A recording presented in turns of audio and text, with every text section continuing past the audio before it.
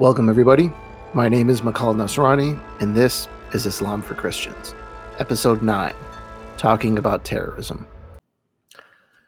This episode is an acknowledgement that for many Westerners, and that includes Christians, most of what is known about Islam is filtered through the lens of terrorism and extremism.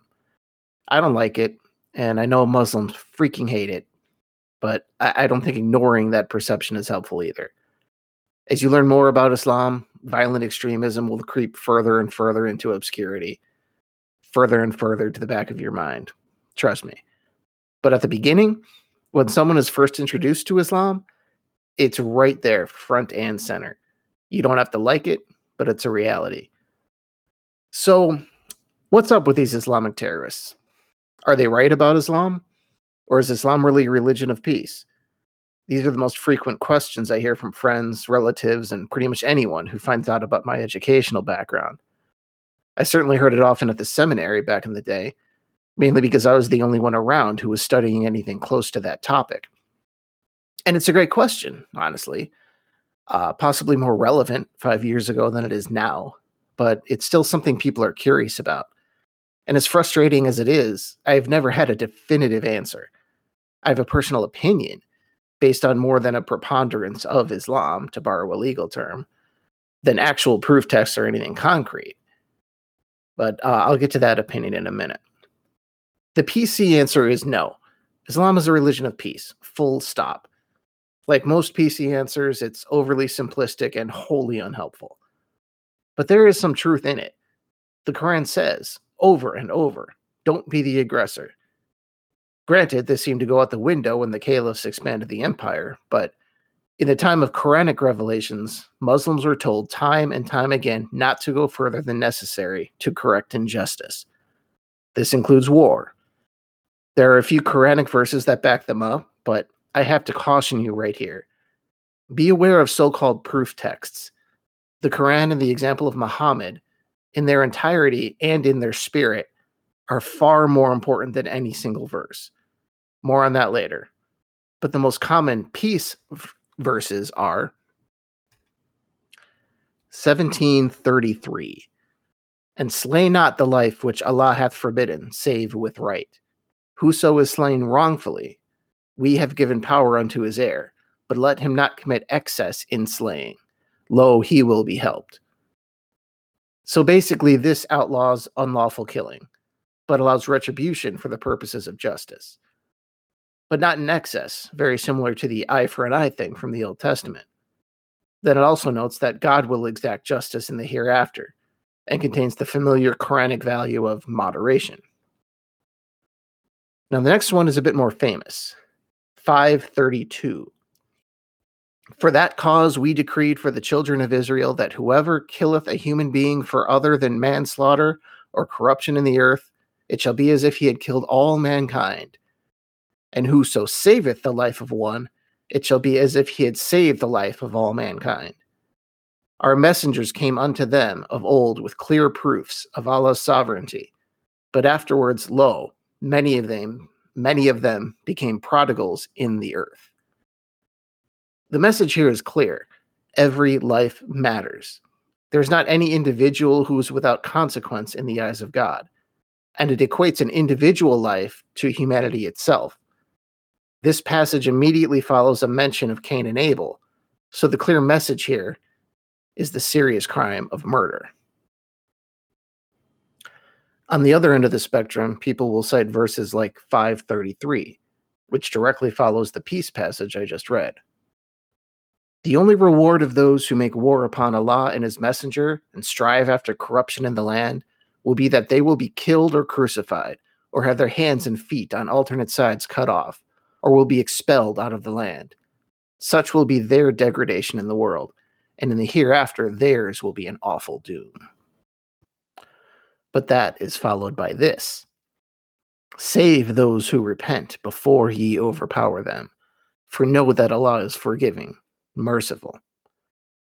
Most Quranic verses that might encourage extreme behavior are often followed by things like that. I call them disclaimers of moderation, and the Quran is littered with them. And if you read on through verse 40, it starts to sound an awful lot like the previous verses were being used figuratively. and that they refer to God's vengeance on the day of judgment. So, can you see the problem with proof texts? They are always selectively cut off or oversimplified. On the basis of proof text, the Quran is a wash. You can use it to justify just about anything, particularly if you're thinking backwards. That is actually true of most religious texts. Thinking backwards is starting with the conclusion and then reaching back for the justification. You see it a lot in our country with Christianity as well. Both liberals and conservatives will take the political party line on something, then work backwards to claim it's Christian, and often convincingly so. But it's not a Christian thought. It's a liberal or a conservative thought, sprinkled with Christianity and baked for half the recommended time. Muslims and their defenders, or critics, are not immune to this either. And unfortunately, it's almost the entirety of online discourse on this subject. Just a rule of thumb from a guy who has studied many religions. The truthful answer to just about any question lies between yes and no. After all, if it was simple and obvious, it would simply be a fact, like the sky is blue or the earth is round. So you want to know the truth about Islam? Listen to someone you trust. And if that's not available, you have to put the work in. That's what I did. Binge listen the Quran. Do it a few times. Get an audio version and just binge as much as you can within a week. This works for the Bible too, actually. The point is you'll start to notice patterns that you never did before, no matter how many times you've read the Bible, or studied it, or heard it on Sunday. On the Christian side, binge listening gave me a new sympathy for the Pharisees, who were traumatized by what they thought were God's punishments for straying from the law. I completely understand their hesitancy to embrace Jesus' message. Yes, they were wrong. I'm a Christian, so of course I thought they were wrong. But for the sincere Pharisees, I don't mean the ones Jesus criticized, who were more interested in their positions and honor and all that than they were in God.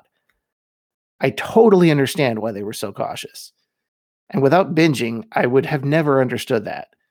Binging allows you to see longer arcs, more deeply ingrained patterns, things that give you a new understanding. With the Quran, that was when I realized that the gospel is actually indispensable to the Quran. You probably won't hear this anywhere else, but I believe it's true. The Quran's frustration with people who didn't get it seemed to stem from the fact that the Quran is often speaking to people who lack the basic values that a reading of the gospel would have instilled. And with good reason. These people were Arab pagans just a few years ago with a disgusting value system. It's almost like the Quran is saying, look, I know most of you savages are going to misinterpret this, so to be clear, don't be a moron and don't extrapolate crazy things from these words. And the pattern repeats over and over. Quranic phrases need to be understood within this context. Okay, so this is my podcast. You probably want my opinion. Does Islam justify terrorism and the killing of infidels? In my opinion, no. I think the terrorists are wrong, and not just in terms of contemporary morality or anything personal or Western values or any of that. I think they're Islamically wrong. For one, it's against the spirit of the Quran. I'm not citing proof texts here. Like I said, I hate that. One text is basically meaningless when compared to the entirety of the Quran. And the Quran is always telling people not to be aggressors, not to transgress, not to murder, and so on. Just because you get cute and try to skate by on a technicality does not make you innocent on Judgment Day. God is not a judge in an American courtroom. He's a cosmic authority, and he's not going to let a clever lawyer get you off just because your nihilistic bloodlust is coked in Islamic phrasing. Secondly, remember the example of the Prophet. Be honest, can you imagine Muhammad flying planes into buildings and killing civilians who have no damn idea there is even a war on? Can you imagine anyone from the early community strapping a bomb to his chest and killing innocent people? It's out of character, and it baffles me they can't see that asymmetry. When did the first Muslims ever ride into a town and kill every person in it? And take hostages and torture them? I'm 100% certain that if Muhammad was really the messenger of God and Islam is the one true religion, there are a ton of so-called Muslims riding a bullet train to hell. But at the same time, it's a mistake to just dismiss groups like Al-Qaeda and Islamic State as modern aberrations with no connections at all to Islam. It's not very PC to point this out, but violent sects are as old as Islam itself, and it's how 3 of the first 4 caliphs were assassinated. Just a small word about religious extremists here. I don't object to extremists on principle. For any movement, the extremists provide energy and remind the more casual members that this is a religion and not a hobby. When it comes to Christianity, some of the so-called fringe groups, I think, actually play a critical role in reminding Christians where they came from and where they should be going. In the Islamic context, extremists can take many forms. It could be someone taking a hard line on beards or other clothing, rightly noting that Islam is a system of orthopraxy, which is correct action, no matter how trivial that is. But in Islam, extremism usually references violent extremism, and that was present almost from the start. Dating to the beginning of post-Muhammad Islam, I introduce to you the Kharijites. Yes, the Kharijites. Apologies for the poor pronunciation to any Arabs out there. They were Islam's first zealots, the people who assassinated Ali. Why? They hated Ali because he didn't hate the person they hated quite hard enough. Ali showed reason and negotiated with Muawiyah, whom they had declared to be an apostate, rather than rushing blindly into battle. This made Ali an apostate, a non-Muslim, in their eyes, because he didn't fight the other apostate. So the Kharijites ended up hating Ali more than the person they originally hated the most. And what did they get for killing Ali? The caliphate went to the person they had originally declared an apostate and wanted Ali to destroy, Muawiyah. They drew a moronic false equivalence between Ali and Muawiyah. And the strangest thing is I think they were okay with that. If this stupidity seems familiar, it's pretty much the same philosophy as Al-Qaeda. Osama bin Laden did not invent the idea that you could declare anyone an apostate if they happen to disagree with you. It's a tradition dating back to the Kharijites. The Islamic penalty for apostasy is death, and if you believe that anyone who strays from your interpretation of Islam is an apostate, there are a ton of people to kill. This kill list usually includes about 99% of Muslims. Ali was even killed in a mosque, something which never seemed to stop the Kharijites and their spiritual children. An example from modern times. A group of modern-day Kharijites stormed the Grand Mosque in Mecca in 1979, trying to take down the Saudi government. Violence in the Islamic holiest of holies is strictly forbidden, but it never dawned on this group of morons that breaking Islamic law is a ridiculous way to restore Islamic purity. That mosque had just been renovated by a guy named Bin Laden, by the way. You may have also heard that the ultimate goal of Al-Qaeda was to restore the caliphate. They would state this without a bit of shame or irony, completely unaware that it was people like them who killed the religious caliphate in the first place. They killed Ali, the last of the rightly guided caliphs. Without their stupidity, the semi-Islamic hereditary dynasty that followed would have never happened.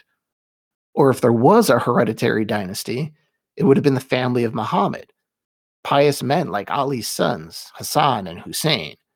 Instead, they were martyred, killed by the people the Kharijites moronically elevated to power. That doesn't mean violence is always impermissible, though. There are some recent wars in the Islamic world I could see Muhammad supporting. The Afghanistan war against the Soviets, for example. That was a pretty clear case of a defensive war against a bunch of atheists who wanted to purge the people of their religion. Then there was Iran in the Iran-Iraq war. The Iraqis invaded for no good reason. The Iranians fought them off. That was also a case of religious versus secular. Should the Uyghurs in China ever rise up, that's definitely something Muhammad would have supported. But people like bin Laden and the ISIS crew simply don't wait for good causes. They want to fight now. And if you don't have any good enemies, you just invent one, or many. And unfortunately, there are people like that everywhere. Right now, there are bands of wild-eyed so-called Christians in the southern Philippines killing Muslims for no good reason. It happens. And while they are technically Christians, no church on earth would ever condone such a thing. Like with Al-Qaeda, religion is the cart, bloodlust is the horse. And that's not religion. It's just nihilistic violence. Thank you, and I'll talk to you next time. Inshallah.